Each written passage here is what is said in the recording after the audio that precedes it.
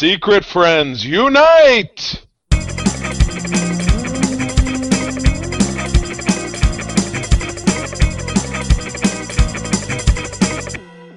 Welcome to the Secret Friends Unite podcast, episode 345. This is your guide to the geek side and the companion to me, your host, Todd Oxtra, joined by Charlie Carden.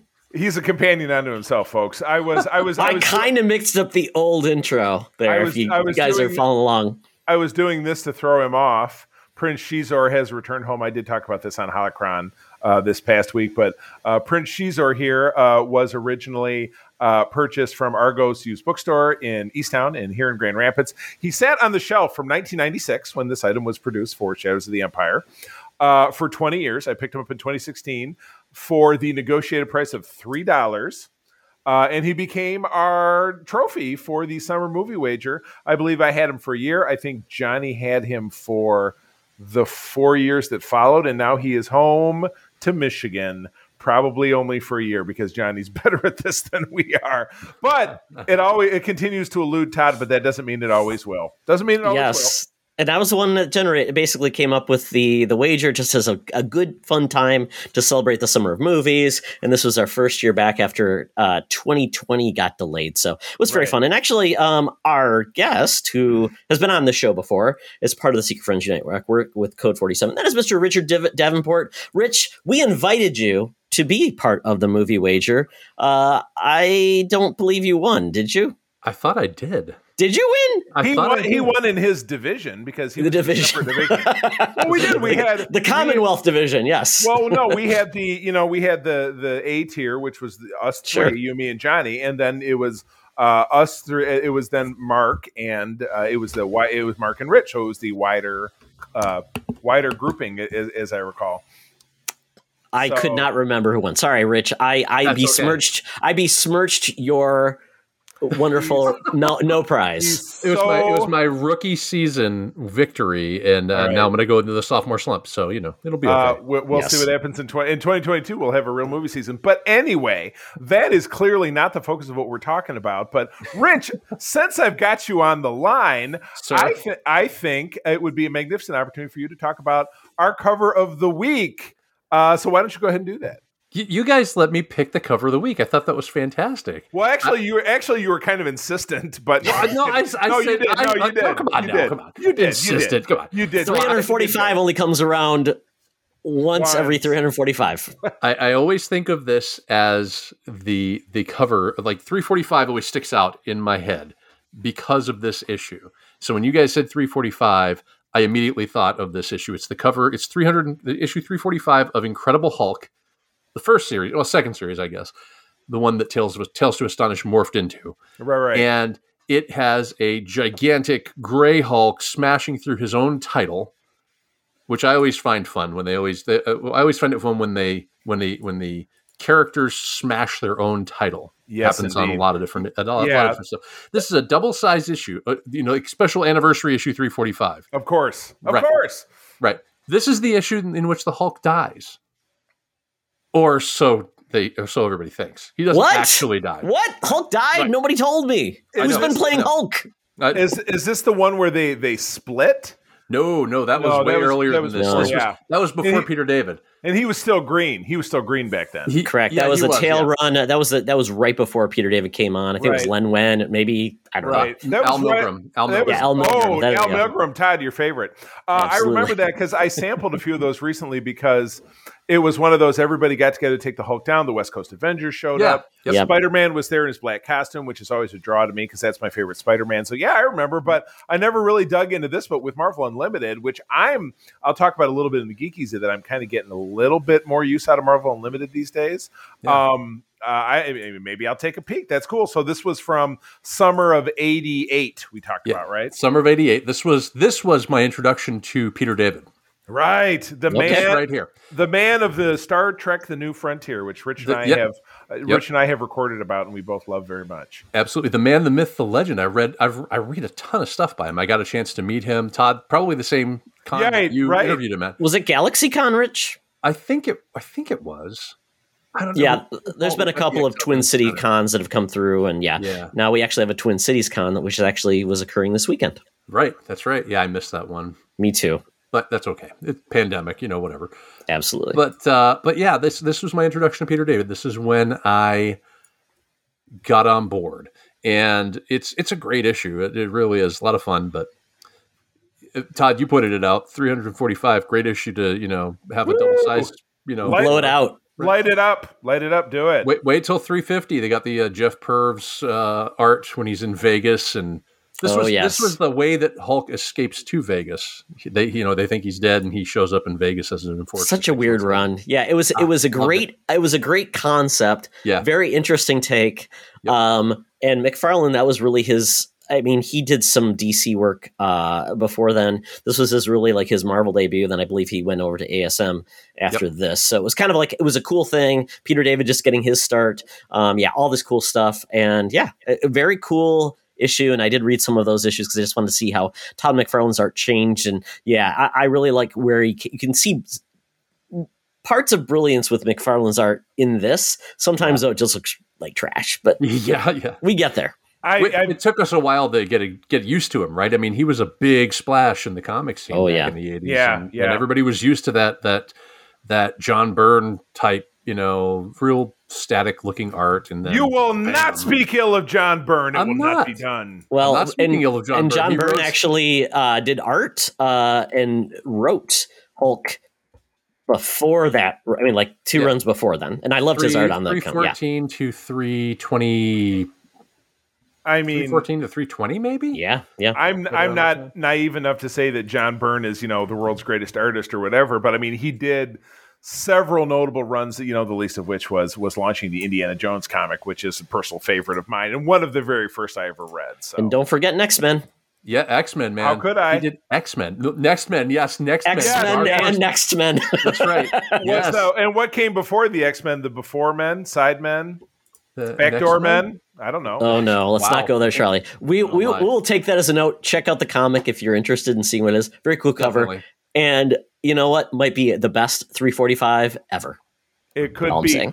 But not to beleaguer the point, moving right along. Let's hop in the Uber. Let's go down to the corner of Hollywood and Vine and get the latest dope, the poop, the news from our senior news correspondent. We'd like to call her Madam Web with her rumors and news. Let's do it. Now it's time for Madam Web's rumors and news. Take it away, boys. Thank you, Madam Web. Oh my goodness. Like we said, it's Shocktober this week. Week 2. So Madam Web, just remember that. A cheap costume for you. Do not put in your dentures. Choose to not remove your cold cream. And now you can be, I believe, the Wicker Woman, who we'll talk about in the Thunderdome. So there you go. Is that like Dr. Quinn, Wicker Woman? Did I just find a name for the episode? Oh, good work. The Wicker Woman? Yeah, why not? Woman? Yes, so we kick off the news this week with a story that Charlie will probably not care about, but maybe he will. That's okay. Because, I'll listen. Yes. So a show that I absolutely loved in college when Charlie was adoring Voyager. Well, it was You're not going to find any support here ripping on Voyager. Rich is a fan. Deep Space Nine and Voyager. I was loving Babylon 5. I would record it every day after school. It went from syndication to TNT owning the rights. And then they debuted with a miniseries called In the Beginning, which got me instantly hooked on the show. Loved it. It was a 5-season arc. J. Michael Straczynski basically started it from the beginning. He made a Bible. He said, this is my whole tale. And it was unique for its time because we did not get it. We did not get story arc telling like that in TV. So it was really a unique thing. And the fact that this was essentially a kind of an independent type show. It didn't have a studio backing it like Star Trek or anything like that. So kind of a unique entity, the fact that it actually got made. But over time, there have been significant rights problems with this show. To even get it put back on networks, like I think it's on HBO Max now. They did some touch-ups to it. Still looks really rough. And but apparently, we're finding out now the rights have been cleared up, and this show will be coming back as a what's the best word? Reboot, I guess, is the way it would say, coming to the CW, which is very surprising. Ooh. Yeah, I know. Very crazy. And I even J. Michael Straczynski was putting this out there, and I even responded to his tweet. He actually responded back to me, which is surprising. What? On Oh Twitter, yeah, interaction on Twitter. That's why you go there. That's awesome. Yeah. Okay. And I mentioned, because I'm like, the CW does not have high budgets. I even mentioned on like HBO Max, maybe even Paramount Plus, because the CW is split between Warner Brothers and CBS. It's a joint entity. So it could go either way, to be honest. I mean, if you want to play with it. But obviously TNT is owned by Warner Brothers, so I don't know exactly how those rights go. But regardless, I said, wouldn't they be better places because they would give it a higher budget? We've seen what Star Trek is doing now. We've seen with The Expanse, and we've also seen even like Battlestar Galactica. I'm like, you see what they did. The budget and how the show looked did not get in the way of people liking it. Those weren't they've done very well, and they weren't known to have the biggest budgets, but they looked great, and it didn't distract you from what you're seeing on screen. So I got some pushback saying, "Hey, and that's what he said. Back in the day, we made it for $900,000 an episode." I'm like, things have changed. Well, you can get away with that in the 90s, J. Michael. Well, I mean, come on. TNG famously had a budget of $1 million an episode, and they did manage to pull it off. But I think that extra $100,000 was apparently that was a bridge too far for Babylon for your. Well, and Babylon 5 came out post TNG. Yes, it was about the same time that DS9 came out. There's always the hey, it's a star. It's basically a. Same kind of concept in a way. It's a DS9 without the Star Trek, and I've heard the argument. It's very similar, yeah. So, but it's beloved. I love it. I think it's one of the best written sci-fi shows. Not necessarily the best acted or directed. And they had some great writers. Neil Gaiman, some other writers that wrote great episodes. And Straczynski, I think he wrote like 80% of the episodes. So very unique. Star Trek doesn't have that. Star Trek has bring in writers, different things like that. Well, that I wouldn't say that was explicitly true. Each of the later shows had writing staffs, but it wasn't really. No. But you didn't have one individual like writer, the creator doing everything. So right, you had DS9 in its heyday had like 5 guys. And unfortunately, it was guys, no women. So, sign of the times. But yes. Yeah. But even TNG, they would bring in different people to write episodes. They had a spec script open door policy that they would actually, like a guy who I'm friends with on Facebook and Twitter, Eric Stillwell, wrote the famous episode Yesterday's Enterprise. Rich, you know the one I'm talking about. Mm-hmm. Yeah. That was just from a slush pile. He was just a regular old guy who sent something in and it got made. Yeah. So it's weird. So he's going to be completely involved in this as a creative entity. It's coming out. He's got a partnership with the CW to make this. I'm hoping it goes well, but it's a reboot. And he basically said, we can't just redo the same thing we once did. So I'm hoping it doesn't recreate the series and have all the same story beats. I hope it has the same feel, but does different things with it and delivers in a very similar fashion, but is surprising to us fans who love that show. Because I just don't want the same thing. And I'm not going to be the fan that say, well, they did it differently. I don't want to be that guy. I just want to be a guy that likes this type of storytelling. And I always love the fact that we can get another universe of sci-fi that can really deliver, like The Expanse and different shows like that. So I'm excited for this. Now, considering this is going to be a modern show now, without the crappy legacy, is it a scenario where you might both watch it? Honestly, you saying that Straczynski wrote 80% of the original show makes me want to go watch the original show because I love Straczynski's writing. So he did some great stuff on ASM, didn't he, Rich? Yeah. Well, some great stuff on ASM. Well, I mean, he also did Brand New Day. So One More Day or whatever it was. It was Brand New, Brand New Day. Yeah, it was. Yeah. I'm one of the few people you might ever meet that has read every issue of ASM, and a good 85% of it is completely absent from my memory because it's just not that memorable. But I have read them. I'm attempting to do the same with the Avengers, and it's not going so good. But yeah, no, I remember this. Straczynski covered. I think the 9/11 portion of Spider-Man, wrote a good story where Aunt May finally discovered his identity, and that led to the events of now I want to call it One Last Day, something like that. So anyway, he did some great stuff for ASM. As opposed, in addition, obviously doing some stuff that wasn't so great. So, I mean, I will kind of surrender myself to the will of the critics on this one. If there's a buzz after it comes out. Charlie, you said I don't listen to critics. The critics are my friends and associates. Oh, Todd, you don't want to play the gotcha game with me because I will string your ass up. No, but you always tell me I don't pay attention to critics extra. So yes, when you tell me that, I'm like, okay, whatever. So all the sideways shit that comes out of your mouth, you just better watch it.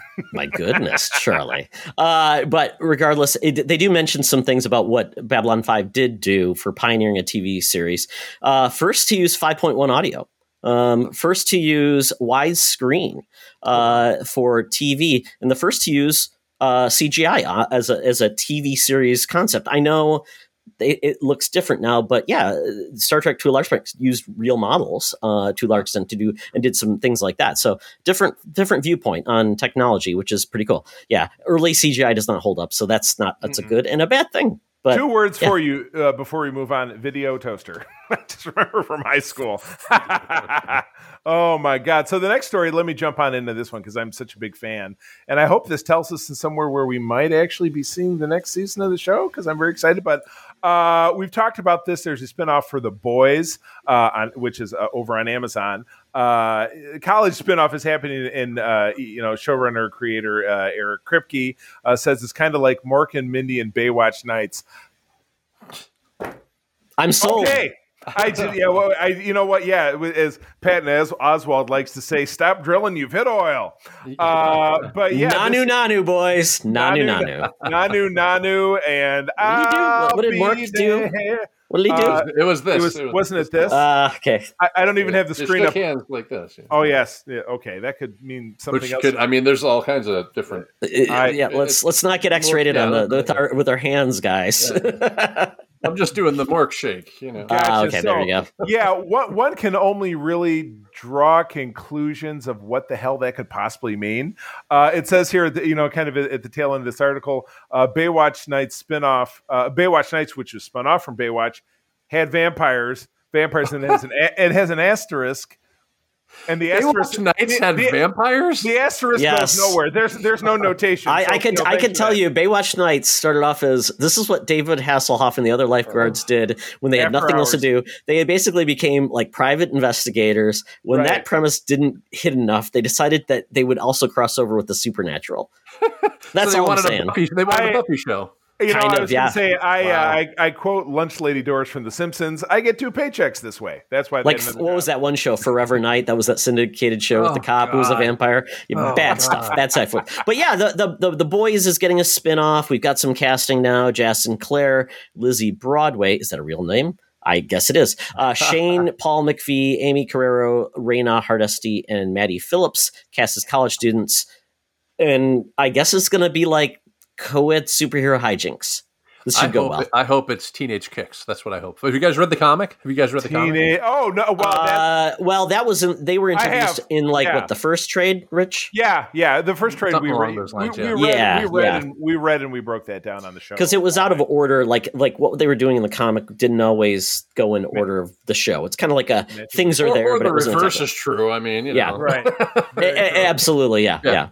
Yeah, I love that comic. I read every issue of it. Teenage Kicks, I don't think it was the first volume. I think it was like the second or third volume that they came in. But they are mentioned in the first volume for sure. Because was that the group that they fought on like Huey got the powers and then killed one of them? Yeah. So we did meet them. Yeah, we did meet them. That wasn't them. Okay. Trade. Yeah. Okay. So, but then they end up like surveilling them and all this other stuff. So I'm hoping that this because they're gonna have a Herogasm episode in season 3. You know about Herogasm, right? Herogasm is another arc in the comic. I'm not that far along. Believe it. You've got. I'm not that far along. I guarantee. 100% guarantee they will not be able to do on the show what they do. That might be a good thing. Yeah. You know what? By the sounds of it, I don't know that we. I know that we go a little explicit on the show, but perhaps we should leave it be. But Garth Ennis Unleashed. That's what it is. So Oh God, is he just what he needed? Oh God. Yeah. Right. Just let him off the leash. But this article still doesn't mention when we're going to see The Boys season 3, because it was a fall show, because I know we watched season 2. We kind of picked it up midway last fall while also watching season 1, so kind of segued into it. So, but the fall has arrived and there's nothing going on, so I'm kind of bummed out. Thanks, Everything's COVID. delayed. But Rich, to your point, they said that season 3 will definitely incorporate that storyline. So Nice. I guess we just need to be prepared to be disgusted. Oh yeah. Yeah. Speaking of being disgusted, I'll take this second one and then I'll kick it back. Venom 2, which you guys have not seen, and so Todd and I had a little combo pre-roll, and I'm not going to talk very much about it because April and I did see it yesterday. But Rich, I know you're holding out, so I'm sure you'll hear spoilers along the way. Todd, I know you're seeing it this upcoming week, and we're going to discuss it on the shows that next weekend. Yeah, probably. Yeah. All right. So, I was not a fan, but regardless of the fact that I'm not a fan, I am not the movie making public. It looks like this is going to set not only a new pandemic record, but also a new month of October record, with an opening weekend pushing $100 million, $90.1 million, clearly domestic. People are hungry for it. I don't know. I mean, perhaps that's a bad spin on the fact that Venom and Carnage are obviously carnivorous because they bite a lot of faces and heads and different stuff in this film. I think people are just chomping at the bit, and that's kind of where this ended up. But I will simply wrap up to say that I'm not a fan. I know I mentioned that. But Todd, you had some rather Oscar-winning Shakespearean thoughts about this. So why don't you go ahead? Well, it only matches the level of quality of the film. My thoughts on this film. Yeah, I did not see this yet, so I will see this. But I have heard essentially, if you didn't like the first film, there's nothing here for you. They don't change anything. Correct. They essentially doubled down. Although I heard some critics said they liked this one better. So take it with you will. But I don't think if you didn't like the first one, I don't think there's anything there for you. I can't say Venom is a character that I love, but I will say that I think the character is in a much better place than it has been for a long time. And the character has taken a huge arc versus like the Maximum Carnage, the Lethal Protector era, where it was like, Venom just feels like very 90s now. Put some really raging death metal behind him, and he's all set. Yeah, I read that Maximum Carnage arc 2 or 3 years ago, and I was like, well, they were just chewing this. If it can be done, chewing the scenery in a comic book, like chewing on the edge of the panel. I mean, just with the dialogue, it felt like it was George Lucas. I don't know. Maybe he snuck in there, did a little ghostwriting, but it was not. Yeah, It was it's 90s comics. Yeah, it was very 90s. This was very on par with what we all came to expect. Because it was Carnage plus Shriek, who was featured in the film. It was Doppelganger, who was a demonic Spider-Man with 6 arms and fangs and all this different stuff. And Rich is like, yeah, I was there. Is Demogoblin in there too? The Demogoblin was simply Jason McIndale, who was actually the Jack-o'-lantern, but he got possessed by a demon. I think that was in Inferno, which, Rich, are you talking about Inferno later, or is that a different I will talk about Inferno, yeah. But A different Inferno, maybe? This is the new Inferno. Yeah, yes, a different Inferno. Yeah, okay, which I'm curious about too, so I'll pick your brain on that. But going back to where we came with, basically, I've always said, when I saw the first movie, I'm like, this feels like a B movie where everybody's in on it and they're just hamming it up, overacting, bad accents, just having a good time. These are good actors, and they've even added an Oscar-winning actor. Andy Serkis is directing this one. Yeah. And I just think this is not meant to be – no one's taking this seriously. They're not dumb. These actors know what they're doing. They've seen a bad script. They've seen bad directing. They do all things. I just think they're just having a good time, and I took it how Tom Hardy's treating it. The back and forth, the goofy dialogue between him and the symbiote, they're just hamming it up. This is like The Odd Couple. This is like all this crap that just – and it's not a good film. Nobody's going to say this is a good film, but I think it's entertaining to some people that maybe could care less about the character of Venom, which I would say is probably 90% of the population of moviegoers. Yeah. So ultimately, they're making this for other people than the fan base, which seems to be a disconnect from when you get with like modern superhero films. They try to connect with the fan base and capture the heart of it. So yeah, this is Peter Parker's not involved. Totally get it. it's just not there. But this was made at a different time before there was a really established relationship with Disney. So it is what it is. We did get Venom already, though, with Topher Grace. So right, which yeah, Rich and I are both kind of shaking our heads, but Rich, I think, and you and I have talked about this offline, that they actually nailed the origin beats in that film, despite that film, I think I've seen it twice, which is rare for me for this kind of stuff, because I like to watch and get nuances. Rich and I are this have some similarities in that way, but this film, I think I watched it. I think I pity purchased it, and I think it sat in my digital vault for like 8 years, and then I finally jumped back on to watching it again, and I'm like, it'll be another 8 to 12 years before I have to watch. Then I turned into Todd. I'm like, well, I'm not watching this again for 20 years. Which one are you talking about? Spider-Man 3. Oh boy, I saw that in theaters, and my God, I did too.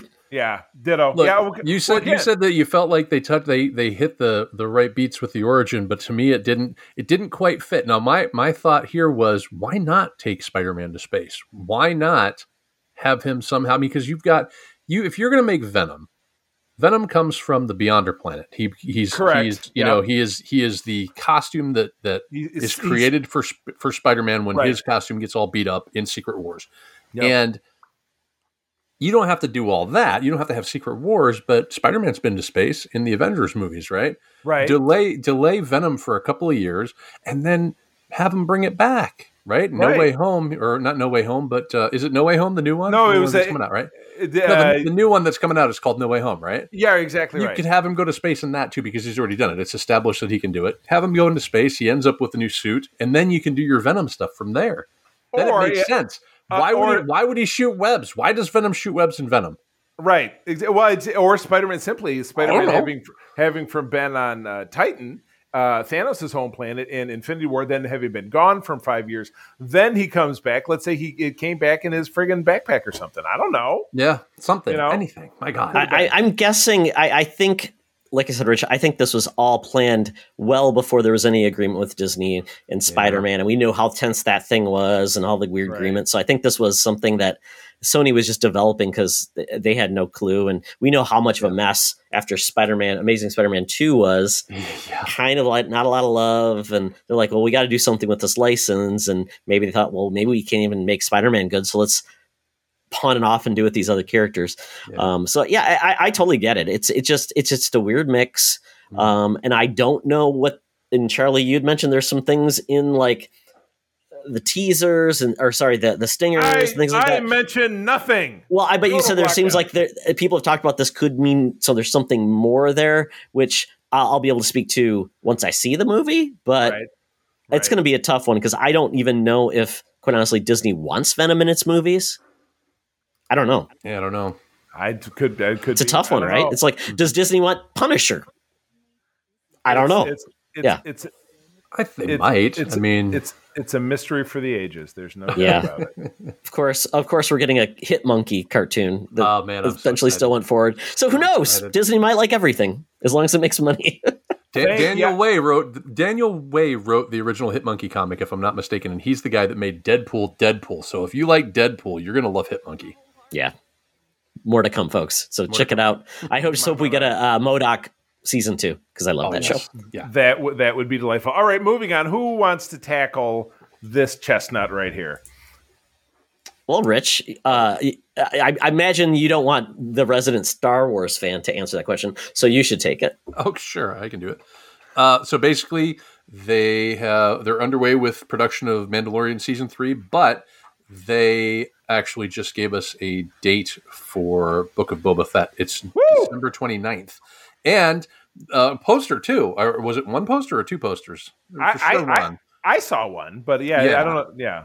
Yeah. So is he sitting somewhere? Yeah. Oh, yeah. He's sitting. He's sitting there. Action sitting. Boba Fett does a lot of sitting. He's not gonna lie to you. I mean, he sat in the pit of the Sarlacc for a long time. You know. Oh, ouch! That hurts. Till they decided he needed to be used again. I guess. I hope that this is going to really redeem Boba Fett in my eyes, because everybody talks about what a badass Boba Fett is, but he never did a damn thing in the movies. at all. He Right, did nothing. yeah. He stood there. He glowered. He hung out with the Well, the dancers at Jabba's thing. I mean, maybe he glowered, but you didn't see behind the helmet. He nodded. True. He nodded in that movie. He nodded. He could have the biggest, dumbest smile on his face. He could have been nodding like he could have been having a stroke Jack under that helmet. He could have Nicholson. been Yeah, like, right. oh, he could have been. Could have been. I a whole tell you, scenario. You know what? A good suit makes anybody look cool. That's true. That's true. Right, exactly. Correct. Now, this article also does say that they talk about the Last of Us series that's coming to HBO that Pedro Pascal is playing Joel in. Holy Nice. crap! I'm so excited about. But you've played that, right, Todd? You've played Last I of Us? played both, and I hope it's good. Me too. That's all I I will want say. this to be good. I want this to be good. But anyway, that's basically it about the Mandalorian and Boba Fett in his book. And So- his book of, and I will, if I can stick a caveat in here, there's also rap production on Obi-Wan and Cassian Andor, the later of which Right. being Todd's most anticipated series. I know. Yes, a story about a guy who we know his end, and of He's course, gonna- everybody that we meet through this series will eventually pop up and meet other people. That's did the you intent not of it. like the prequel movies either because you knew how Darth Vader died? Oh, he got you. Rich, I'm not gotchaing anybody. I'm curious. I'm just no, curious. I thought the prequels had a cool look and aesthetic. Yeah. I liked some of the music. They had much better Jedi fights, lightsaber fights. Yeah, I thought definitely. some of the worst dialogue ever, some of the worst direction ever, and the plot ultimately was boring and bland for the majority of it, and I didn't Yeah. buy Anakin, and that's the thing. Yeah. So I'm like, that's where I struggled with the prequels. It was like, hey, we want to tell you everything about something. It's kind of like Wolverine. I don't need to know more about Wolverine's past because it ultimately isn't representative of the person he is now. It's his journey to get there. But I liked Wolverine with the cool hat with the stogie versus calling him James, you are a young Canadian lad. Like, hey, you don't need that. It's like, and Darth Vader, I didn't know to know he had a love story and it went horribly wrong and he was basically misled. It didn't make me think that the character was that much better. It made me actually feel more diminished about the character, especially as we saw him on screen and what he kind of did, which was just point and maybe swing a couple lightsabers. Yeah. Well, and the ultimate redemption of Darth Vader obviously being those last 3 minutes at the end of Rogue One where he's just wrecking shop. You could have left out all the prequels and just showed us that and maintained our love of the character instead of thinking of him as a whiny teen and before that he was a whiny tween and I just. Yeah, I don't want to. I know there's Star Wars fans that love everything about it, and I don't want to ruffle any feathers. Right. I just think with this, my question was in regards to this is having a Boba Fett show and then a Mandalorian show potentially right after. Is that too much of the same thing? We will find out when we get there. I don't know. The shows tonally may be completely different. You have no. That's true. There's really no barometer to really know what Book of Boba Fett is going to do. So you can't really say like, it's going to be a carbon copy and yada, yada, yada. You can only see what happens when you get there. I mean, Mandalorian's more of a lone wolf and cub type of an adaptation, and I don't see Book of Boba Fett turning into that. Right, because he's running a criminal enterprise and he has but just same era though, same like kind of time frame because we haven't had a lot of that where it's repeated time frame. It's typically been years before, years after. They haven't followed in sequence. If this is going to be Boba's Fett's past, it's still going to be in that post Jedi era, I assume. Right. I mean, it seems like it. I mean, potentially, but Star Trek shows ran concurrently, and they managed to, with varying degrees of success, still maintain good storytelling. And again, when I look at Star Trek and I look at Star Wars, if I look at Star Trek, you see the map behind me. It's this galaxy, but it's like this little piece right here. When you look at Star Wars, it's a galaxy, but it's everything. So there's and they describe, Star Wars as being tens of thousands of star systems and blah, blah, blah, and this rich tapestry, this and that. So you're right. It stands to reason that they could really break out and do something really very uniquely different and go to different corners. And I have this wild theory that when I told this to Mark over on Holocron, he was like, I've never seen that show. I kind of feel like if you look at the Star Wars galaxy, there's maybe just a potential that one tiny little piece of it is where Battlestar Galactica took place. That's all I'm saying. Because why not? Sure. Why not? Because they're not bound by the same company. But they are connected by the Tommy Westphal stuff, guys. Don't forget. Yes, true. I will quote both Mark and Rich, who have said it differently. Headcanon, my friend.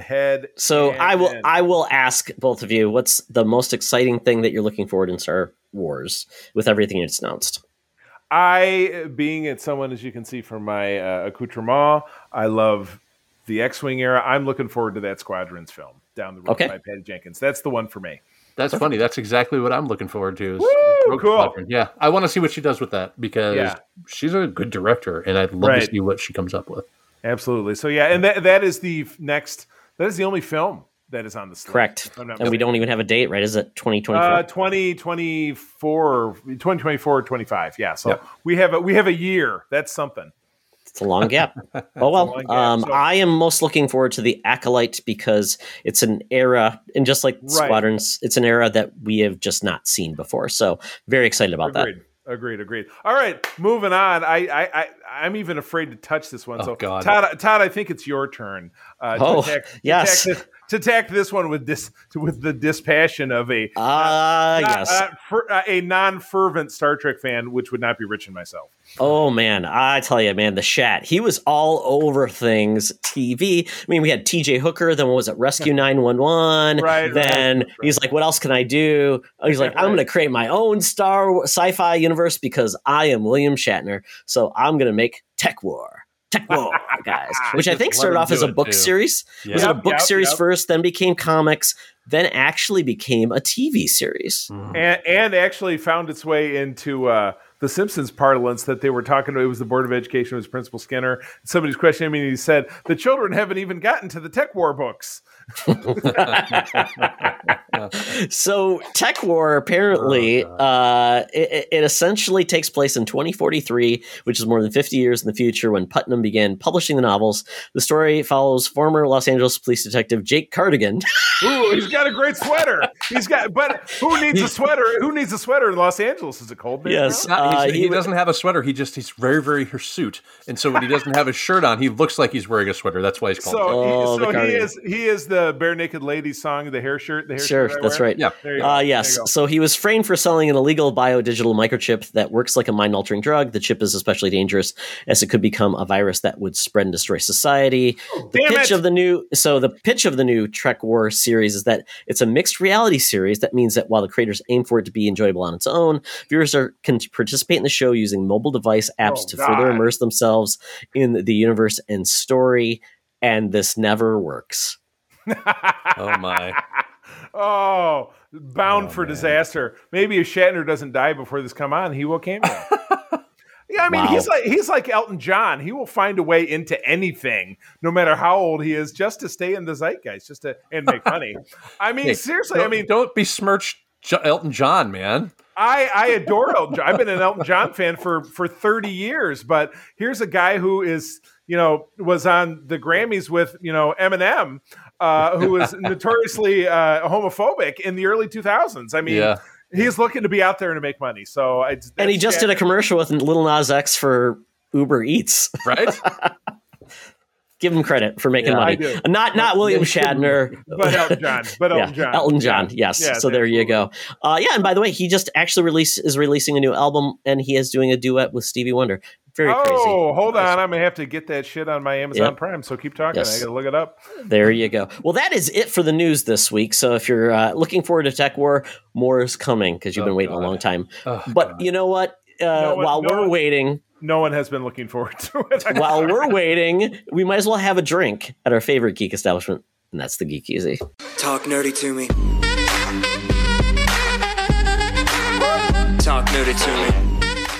We're sitting in the Geek Easy, cover band's playing, our drinks are poured, and we are ready to get our nerd on, like Donkey Kong. We start off with our esteemed Richard.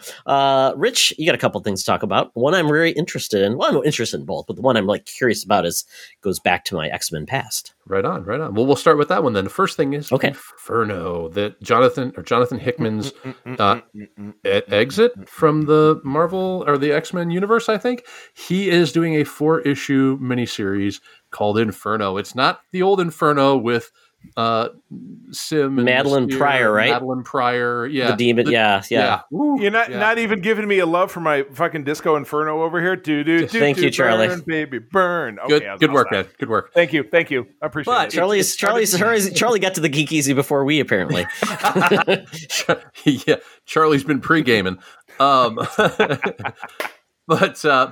Inferno, this Inferno it just started this past week, and it is basically all the well-laid plans of Krakoa starting to unravel with the arrival of a certain former member of the Brotherhood, and the arrival of a certain character that started off the whole thing, the whole Jonathan Hickman thing. I don't want to give too much away because it just came out. It's fantastic. Yeah, so I saw Rich. I will tell you, I read Powers of X. Yeah. Was it Powers of X? House of X and Powers of 10. Correct. I read those, and Charlie and actually were at C2E2 when they announced Hickman was taking this over. They announced, I'm like, this looks really cool, very different.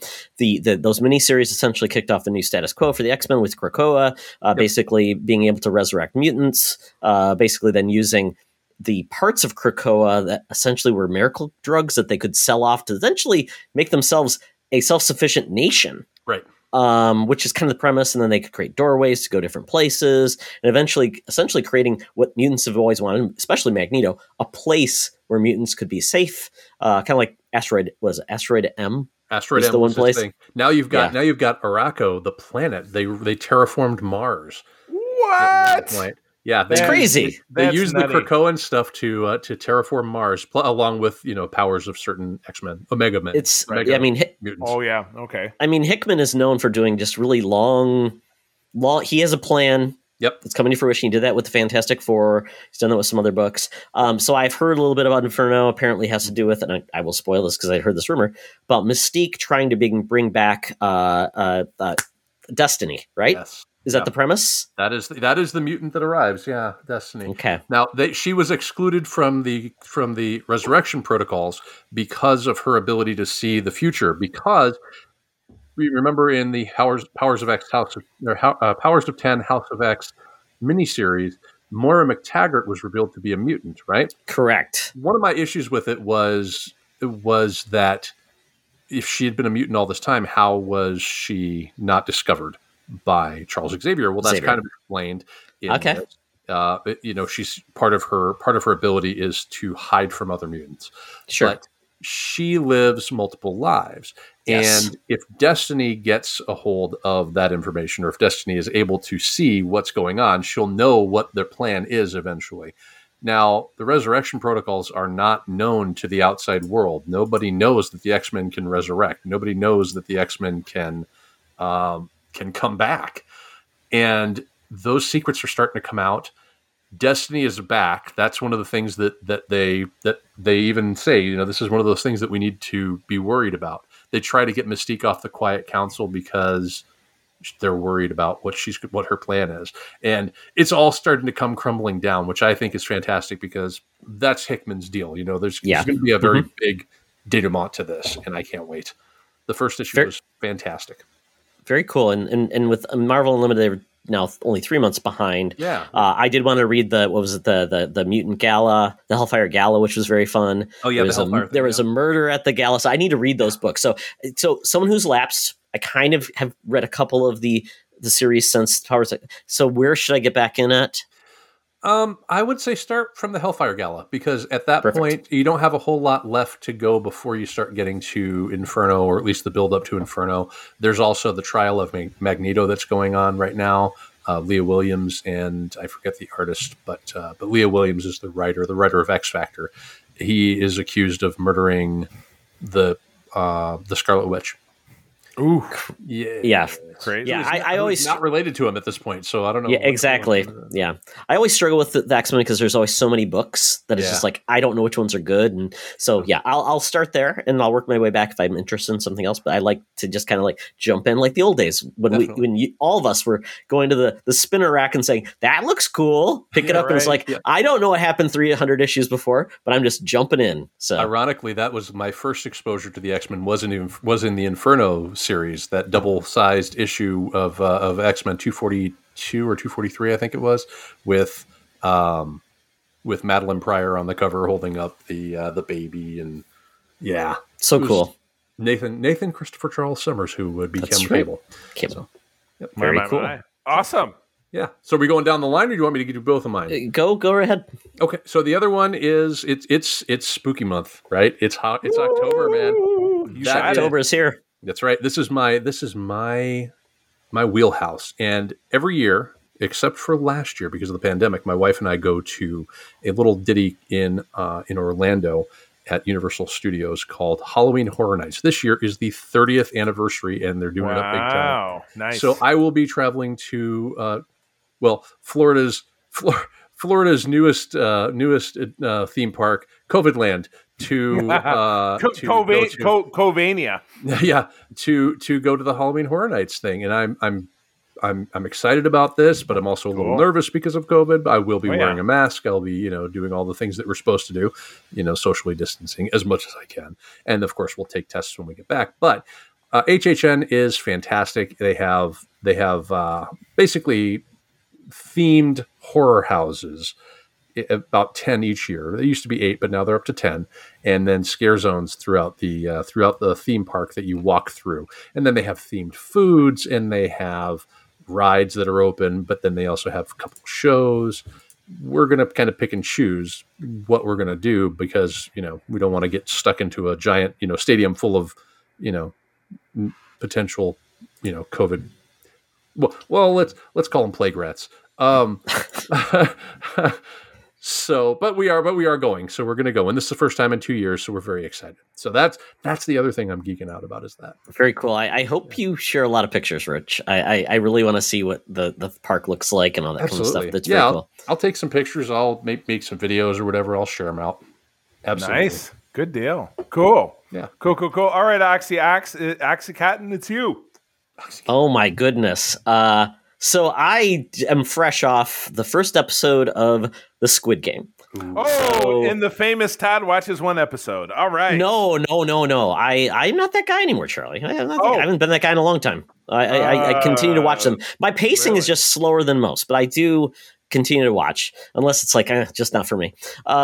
Squid Game is all the rage on Netflix. Apparently, it's going to be their number one show, passing Bridgerton, which I didn't watch, but has the sexy man in the times. We watched the first episode of that, and it's that's more April Speed than mine. Is that the classic Charlie watches the first episode? That's right. He's back. That would be. Well, you know what? But I had a co-conspirator in the wife, so there we go.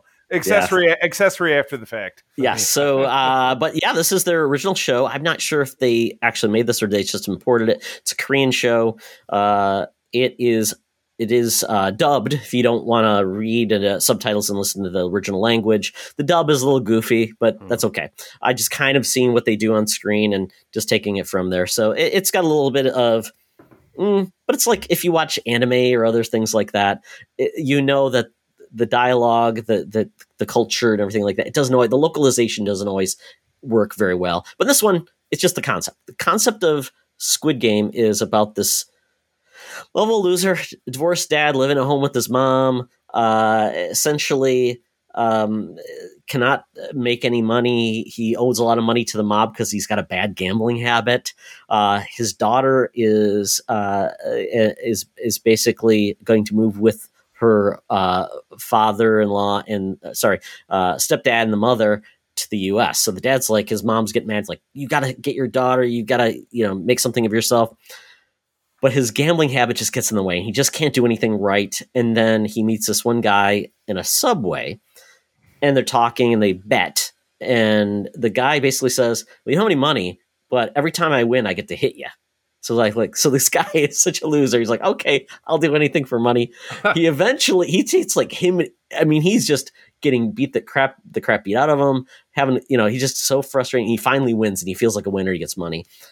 He gets a card from the gentleman, says, come see me if you're interested in doing more bets. So, yeah, it just kind of goes on there. And basically he finally calls the guy and says, okay, I really want to make some money. That's where this thing gets weird. So I don't want to give too much away, but essentially he wakes up along with 456 other people wearing tracksuits, and these people in masks basically said, you're going to be able to play a game, actually 6 games, and if you win, you'll be rewarded. And people are, well, you've captured us. How will I know if you actually want to pay us? Well, we paid you when we did the bet to find you. We do this, and then people start getting mad, and they actually show like why all these people are here and what they've got on the line. And this is essentially, if they can make it through 6 games, they will essentially become financially solvent, which is a big part of this. So the first episode is about 1 game, and it is a simple game, but the stakes are very, very high, is all I will say. A lot of people are not aware what the stakes truly are, even though they signed a contract. All of the people that are capturing them are wearing masks, so their identities are held. And you see this essentially, this one game master wearing this really dark black mask. Looks very cool. And he's just watching this from afar. It's intriguing. I'm like, I don't know what the end game is, but it is violent, the first episode. But not like over the top violent. It just, I would say it's interesting, and I'm curious where the premise goes. It's 9 episodes long, but the episodes are not an hour long, which is longer than I expected. So... if you're interested in something unique, and it's all the buzz right now, check it out. I think it's just it's curious what the next games will be, where this goes. Kind of feels like a Hunger Games if you want to take that, or Battle Royale if you're into anime and manga. Oh yeah, right on. It's very buzzy. Again, my my friend Miranda's 14-year-old daughter spoiled this for me on TikTok because I was there the other day, and she's like, "You seen Squid Game? No. Are you going to watch Squid Game? Probably not. Well, here's how it ends." And there's a TikTok of it, and I'm like, "Oh, that's delightful." Another reason to hate TikTok. TikTok is not the answer. But yeah, you're right. It's incredibly buzzy. They were talking about it on. I think on Suggestible, which is one of the Weekly Planet podcasts that I follow really closely.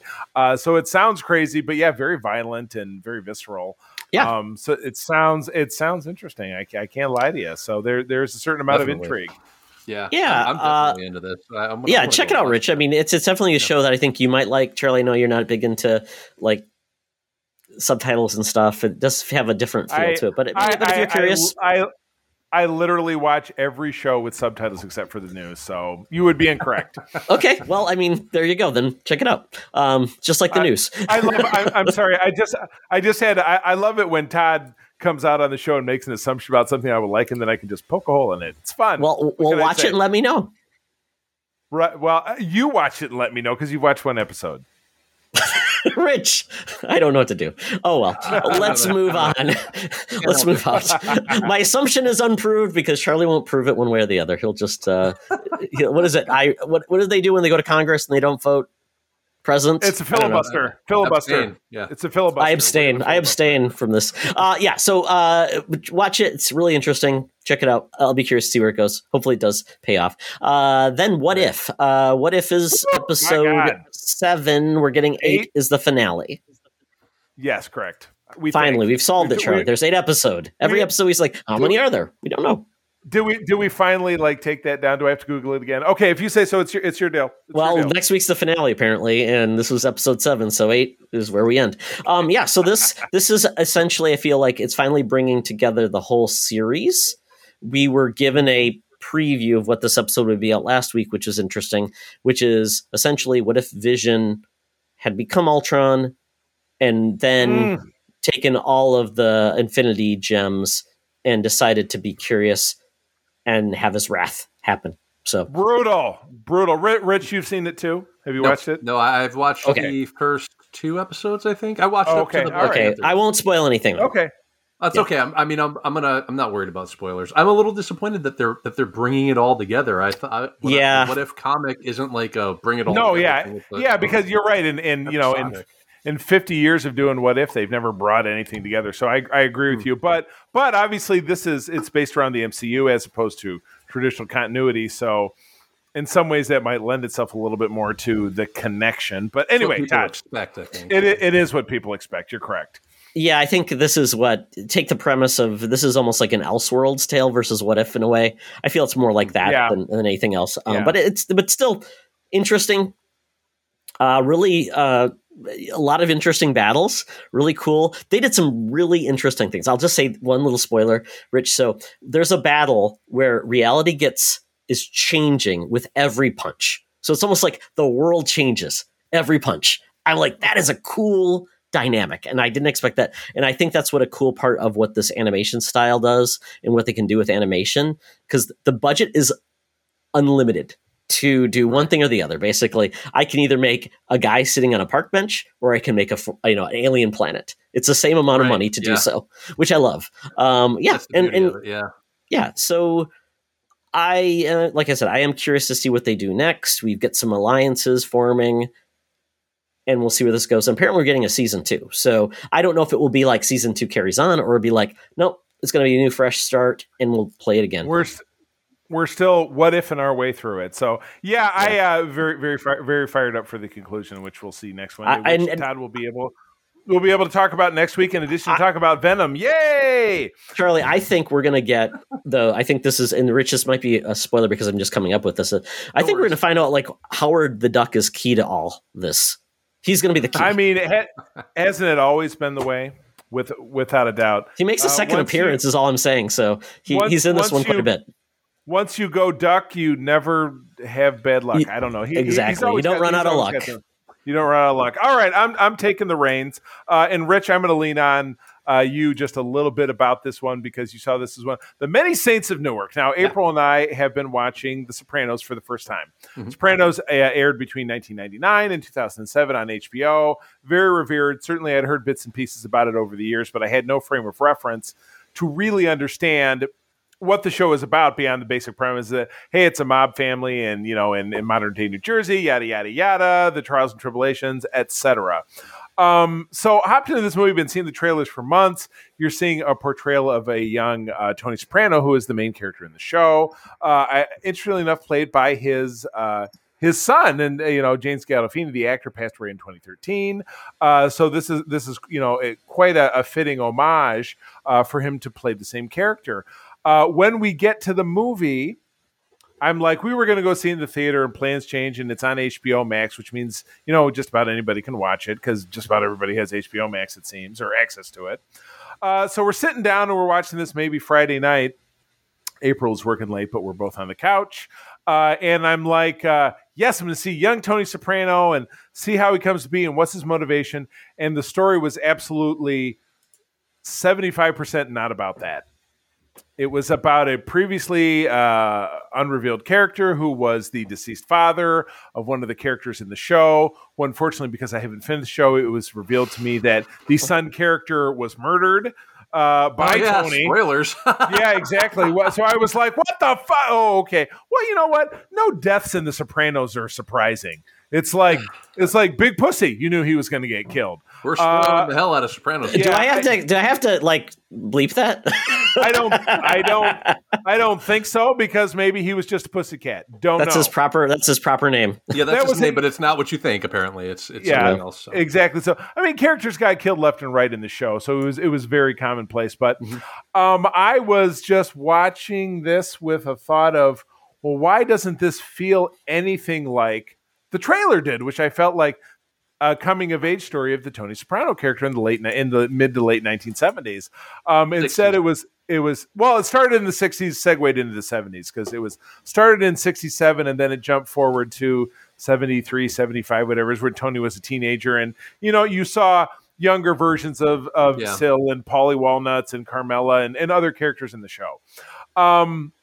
Massive letdown. And again, much like with Venom, I was sleeping at one point because I was so bored. Wow. No, Charlie, are you a narcoleptic? I did. You said a lot of things.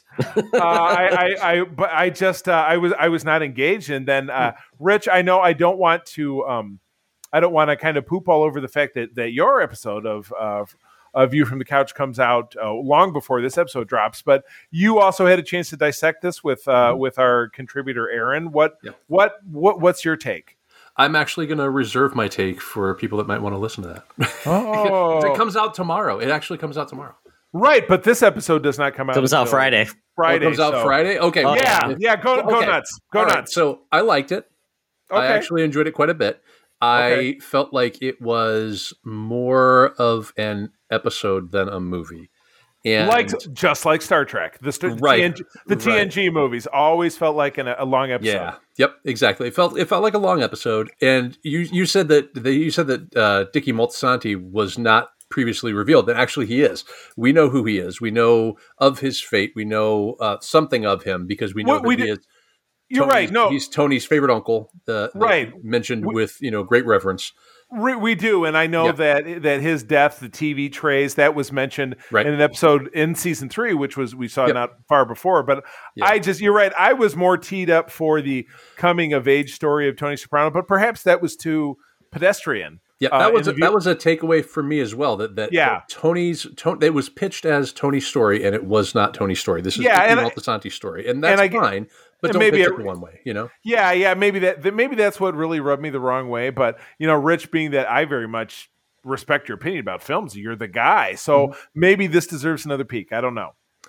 Well, So- I mean, it's sorry. Go ahead. No, I just have not seen The Sopranos. So, Rich, from your perspective, this is a prequel to the series.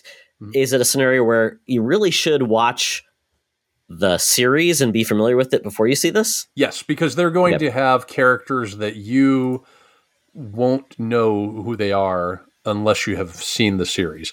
Sure. And the other things that you'll miss out, like Olivia's performance. God, what's her name? The lady from the Conjuring movies.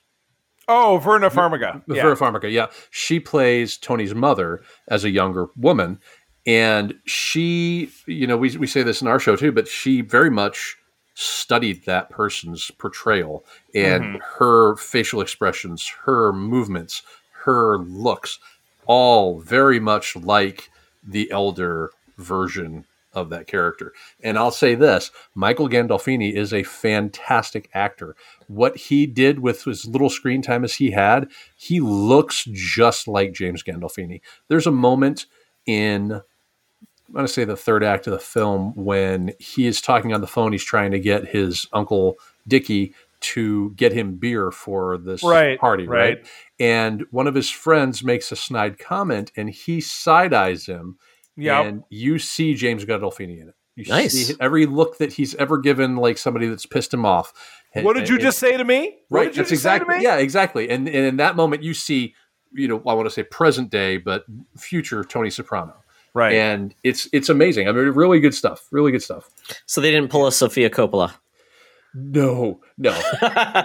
Godfather 3. You're horrible. So anyway, everybody, if you've not followed Rich's feed over on Very View cool. from the Couch, please go for it. Rich does great work. Both Todd and I have been on the show several times. We love the interaction because Rich usually does the show with his wife Jen. She's on hiatus right now. But yeah, we love doing it. And Rich is a great film aficionado. So tune in. Yeah, you both are actually coming up in a couple of weeks. Charlie, you're All right. next week, and Todd, Woo. you're the week after that. Malignant and then Spiral. Cannot wait. Yes. Yeah, love working with Rich. All right, and then real quick, because we're running a little short on time, Sorry. I have finally dipped back into, and again, I'll collaborate with Rich on this because he reads as well.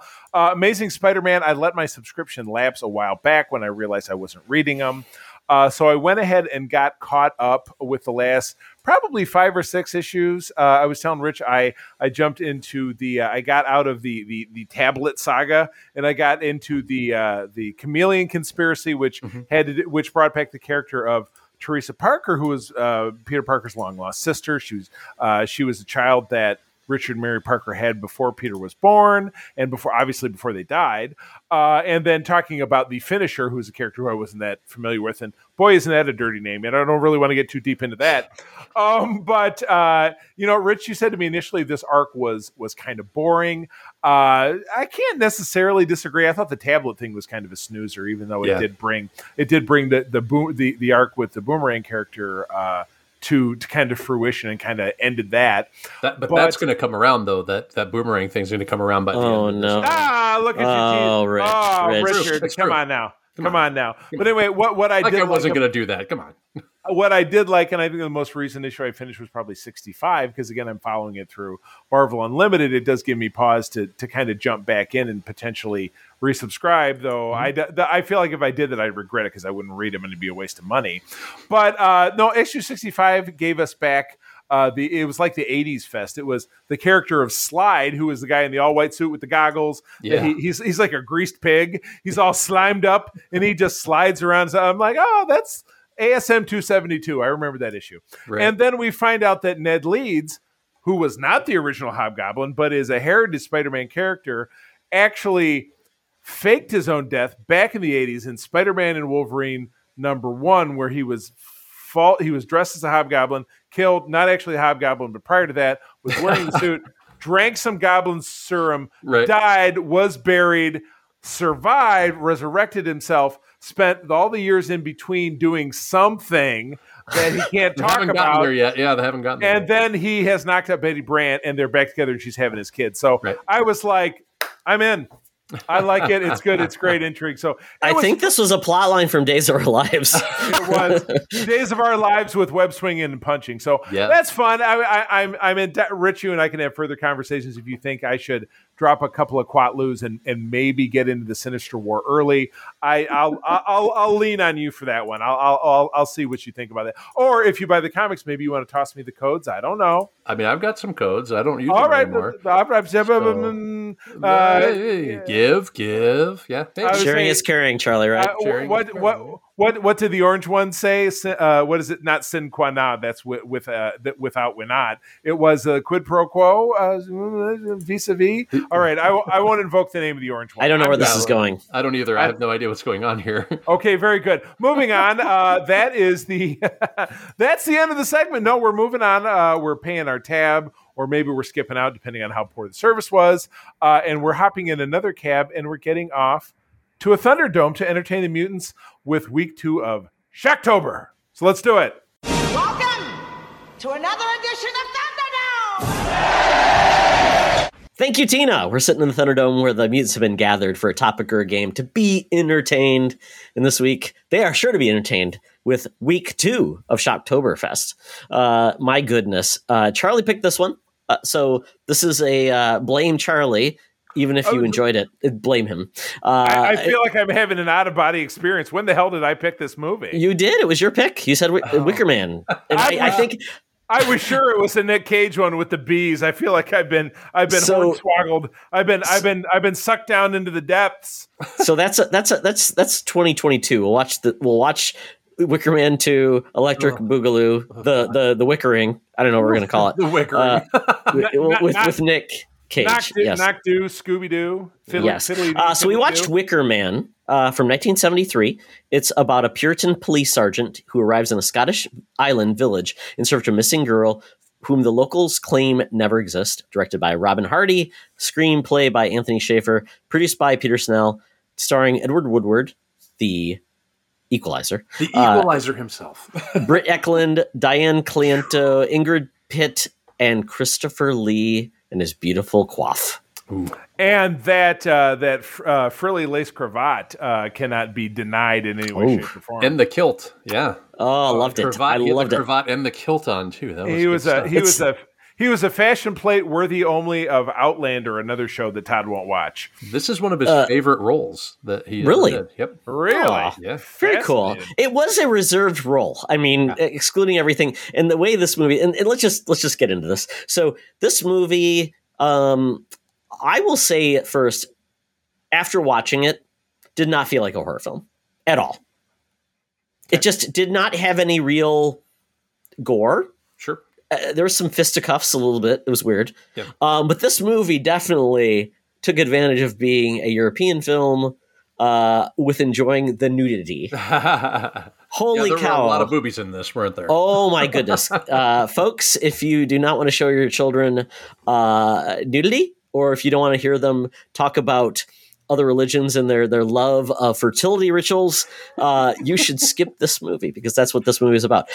So this is interesting. It kicks off this, Edward Woodward, you see him flying in, very picturesque, in this seaplane, as this weird folk music is the best way to put it, about boughs of barley. And, yep.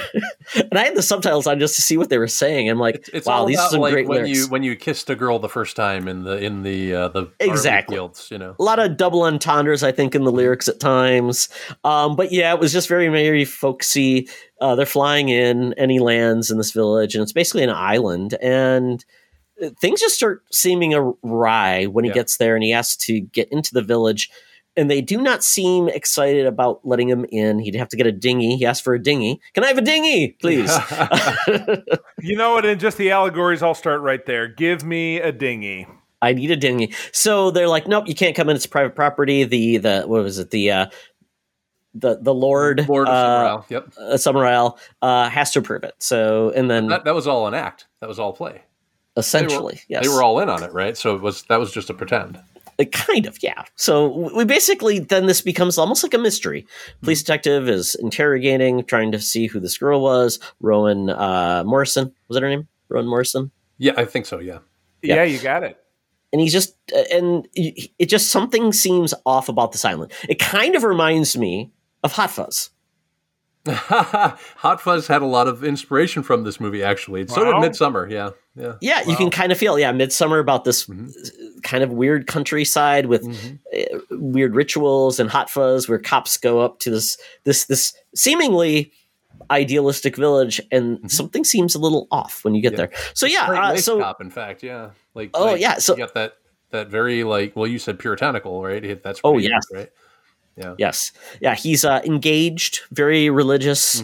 And as we go through this, we kind of see how that plays in basically a view of religion, old world and new world. So, So, I mean, I said, I think one time in our chat, we were kind of talking, I'm like, was this a musical? Because it seems like this is a musical. It is. This is the unapproved sequel to Hair.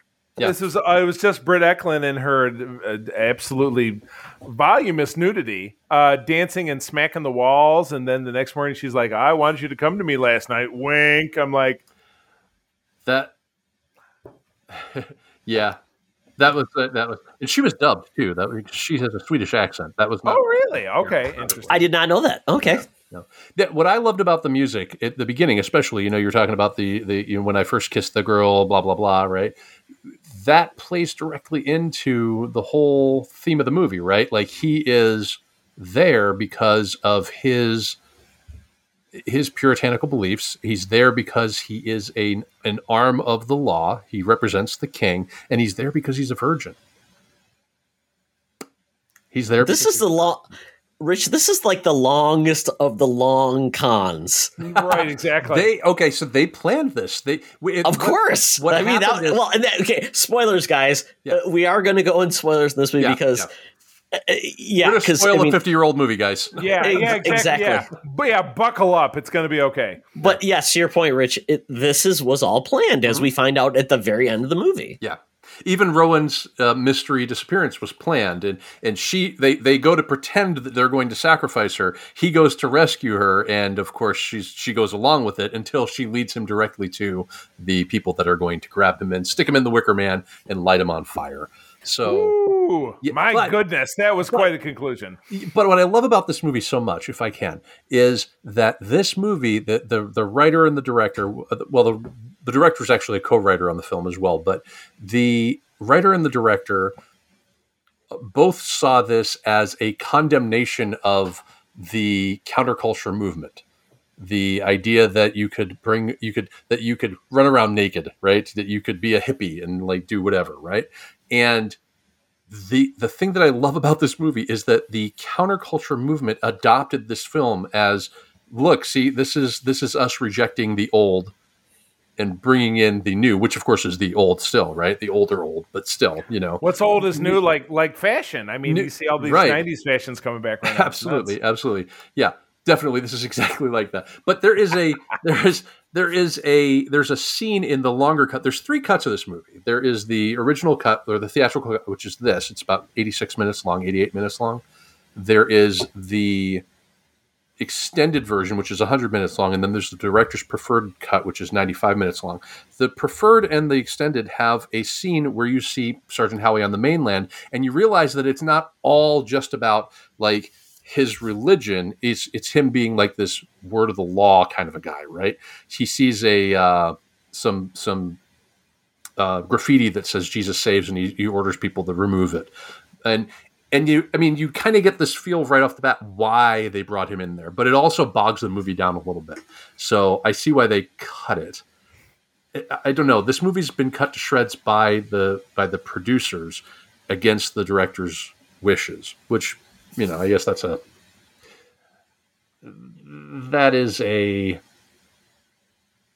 it's a shame. But to speak to your point, Todd, you said this doesn't feel like a horror movie, but if you consider that by 1973, most horror movies were still the old horror movies. They were still Dracula and Frankenstein. If you look at the Hammer films that came out in the 60s and in the early 70s, we were still dealing with, the supernatural. And this very much puts people as the bad guys for the first time. Ooh, very much reminds you of like The Walking Dead or whatever it is. That's always what I go to when I think of, people are the real nemesis. Absolutely. Yeah. One of the creepier scenes was when he was going to go back. And it was always funny because and I was like, at certain points of this movie, I'm like, stop showing your cards. Stop telling them what you're going to do. Just leave, and then bring in the cops. Nope. Right. I got to tell you, I was going to bring you up. I mean, yes, he is definitely an authority figure, and that's where he's dealing with it. And of all these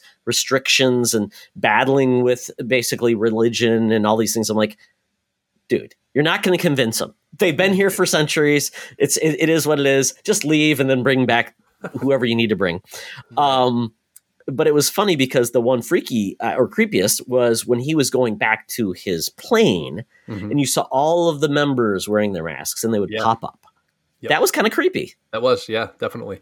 What I thought was great about this movie is that he's hunting for Rowan and they're hunting him, right? They bring him along and they try to play with him, get him to do exactly what they want him to do. They even tempt him, right? That whole scene that you were talking about, Charlie, where Britt Eklund was in her birthday suit, is their attempt to make sure that they got the right guy.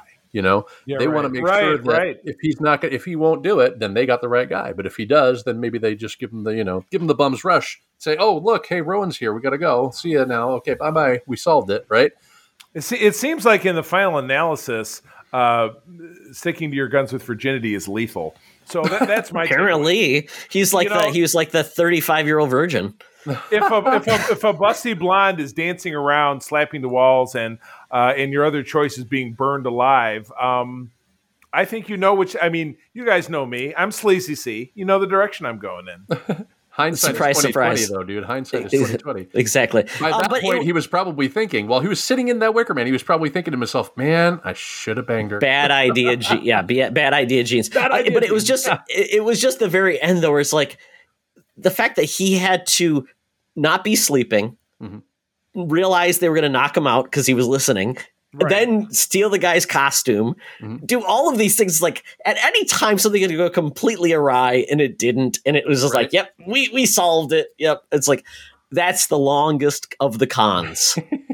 My goodness. Jigsaw couldn't have come up with a better plan, Rich, as we talked about on a certain episode of your show. Yeah, that's true.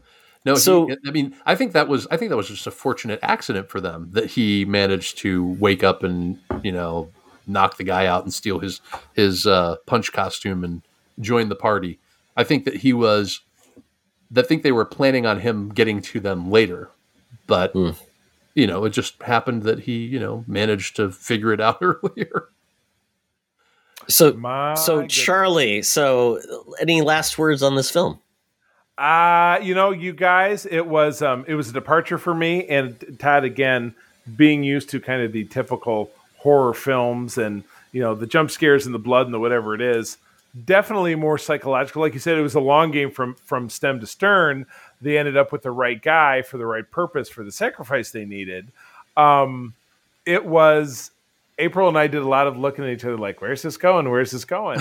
And then, yes, it was finally, and again, revealed in the end. So definitely a departure for me. Glad I watched it, but, and not just for the nudity, because I did enjoy that. But again, for the psychological, the psychological and the quasi-religious, wild journey of belief that this movie was. So I'm glad I watched it. It was definitely a departure for me. Yeah, and Rich, obviously, this is a favorite of yours. So, I mean, you've seen this probably many, many, many times. Did anything stand out to you this time that you watched? One of the things that I absolutely love about this movie is the idea of your greatest fear coming to fruition, right? Like pagans taking over the world, right?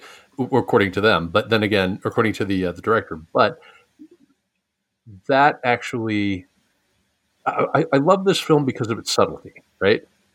Because if you go back and you rewatch this movie, now I don't know if you guys are going to plan on doing that, but if you ever do, go back and watch it and pay attention to the background. See what you notice. There are things in the background that you will notice that give you more depth to the story, give you more of an idea of where things are going now that you know what the end game is.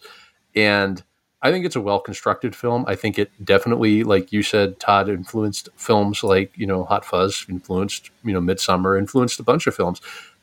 It also took the idea of making the main character the victim. And that's been done 100 times since then. Hadn't really been done before. But now, main character is the victim. That's a big thing.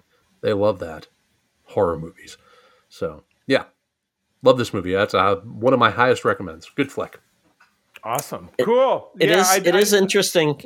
I was going to say, it is interesting. It's a police officer in England. They don't carry firearms. Right. So, once again, he has really nothing to protect himself except a lot of arrogance, and he's going to write your name down in his book and then go back to the mainland, which is funny because he kept on.